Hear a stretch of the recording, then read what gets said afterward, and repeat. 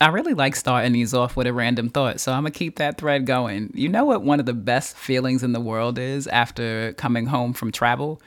Not suffering from jet lag.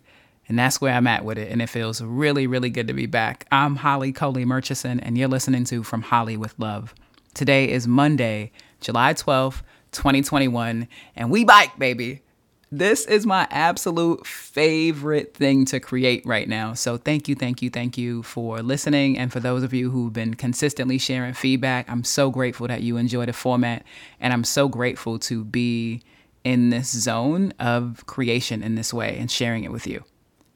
So last Wednesday night, I got back home from a 3-week trip to Amsterdam, and I'm sitting at my desk here in Winston-Salem, North Carolina now. If you listen close enough, you'll hear my dogs Chalaka. Wow, Parker and Cholula. What you just heard was like a combo of Parker and Cholula. What's that called? Is that a portmanteau? I don't know. I got to Google it. But if you listen close enough, you'll hear them snoring in the background. It feels so good to be reunited with my wife and the dogs and my house and this summer South heat. It feels so good to be back. And I've been having a lot of like revelations happening since I've been home. I'm sure you can hear the excitement and the enthusiasm in my voice around it. But the biggest revelation has been this renewed commitment to truth telling. And this isn't rocket science or anything new that I'm about to say, but wow, lying to yourself is so whack and not fruitful. And I'm coming to terms with how many lies I've told myself about what I desire, about what's real to me, about who I'm being in the world and what I'm creating.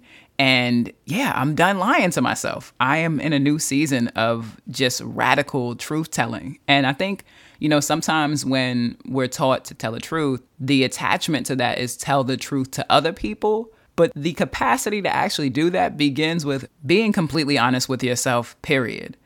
And wow, I'm so excited about the way that's coming up for me and how fun it is to just not lie. And when I mean lying, I'll give you an example. So last week, after I got home, I had a discovery call with a potential new client. And I'm in the call and I'm like, okay, yeah, this could be a cool project to take on. Like, yeah, I guess it would be cool. Like the feeling, the sentiment is exactly how my voice sounds. And I was constantly repeating in my mind, subconsciously, what's true, Holly? Like, what's true in this moment? And the truth was, I didn't want to do the project. Not that there was anything wrong or bad or harmful that the potential client was doing on the other end of the line. It just wasn't the right fit for me. I just wasn't moved by it. In the first edition of this format of the newsletter, I talked about this new mantra for myself of satiating or bust. And it just wasn't satiating. And I ended the call and I immediately went to talk to my wife, Coley, because we're partners in business and all things. And I was like, yo, I'm not moved by that project. I don't want to do that project. She was like, all right. So, we won't do it. And that was that. And there have been pockets of time, this is the lie part that I'm talking about, where I've moved myself into projects because I was just like, nah, it'll be all right. It can be cool. And disregarding what the initial feeling was and that intuitive knowing of like, yeah, this is not it. And it's okay to say no.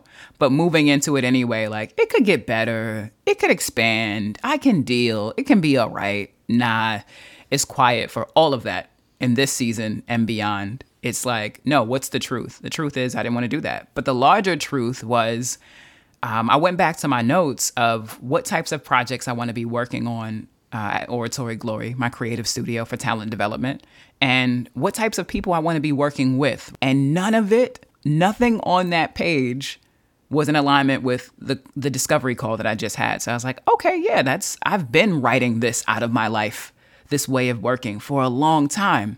Why was I carrying a lie that I could potentially do it one more time? So I was like, okay, it's not written there. And I was like, well, what's the truth? What do you really want to do? And, for as long as I can remember, I've only ever wanted to be an artist. And what the art looks like, how it takes shape, how it expands will vary over time. I loved the idea of art being this celebration of interdisciplinarity and full creative expression. And so when I look at my body of work, when I look at who I'm being in the world now, I'm like, oh yeah, I am making art. I'd often been shy about referring to myself as an artist, but I'm like, no, no, no. I just want to make art. And as I turn and look at my wall right now, I have a huge piece of chart paper, and at the very top it says, "My art makes self-actualization accessible and irresistible." And then beneath that, there are the ways in which my art enables that. There's the ways in which, the different mediums that I would express art through. And I'm like, oh yeah, let me just stay true to that. So I think it's super funny how I was on this call lying to myself, or not allowing myself to lie to myself anymore, when the truth of what I desired was literally written on a Post-it right behind me. So I'm in this new season of honoring the truth all across the board. And I don't mean that just at work. I mean, like in relationships. I was in the kitchen talking to my bonus mom, Coley's mom. She and her husband, my amazing bonus dad, have been living with us since about last November while they wait for a new house to be built for them. And she's a doting, just wonderful mom, like does your laundry, cooks, tidies up after you. She's like that mom. And she bought us these floor mats for the kitchen, the little cushy joints that you see in like industrial kitchens. And aesthetically, I am not a fan of them.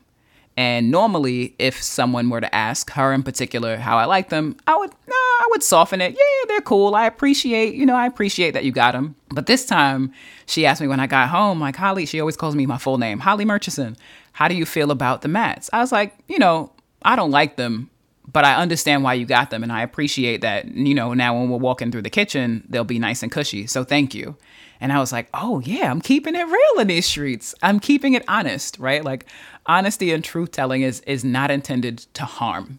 Now you can use words for harm, sure. But I am like, okay, now how can I move through the world using language as balm?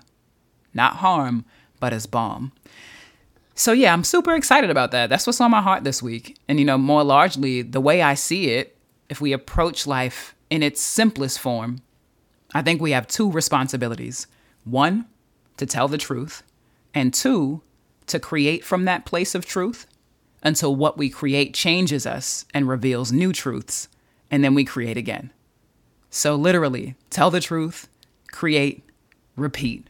And it feels really good to be in a moment where it's like, oh, of course there were pockets of time where what I was creating didn't feel like a good fit because I wasn't telling the truth. I wasn't telling the truth to myself about what I wanted to be making. And as a result, the end product of it didn't feel like an honest, authentic offering. Of course, some of those relationships didn't work out because I was creating relationship from a place of non-truth. You know what I mean? So when I think about it across the board, I'm like, oh yeah, tell the truth and create. What's the truth here? What's the honest truth here? And that's my offering to you this week. What's your truth?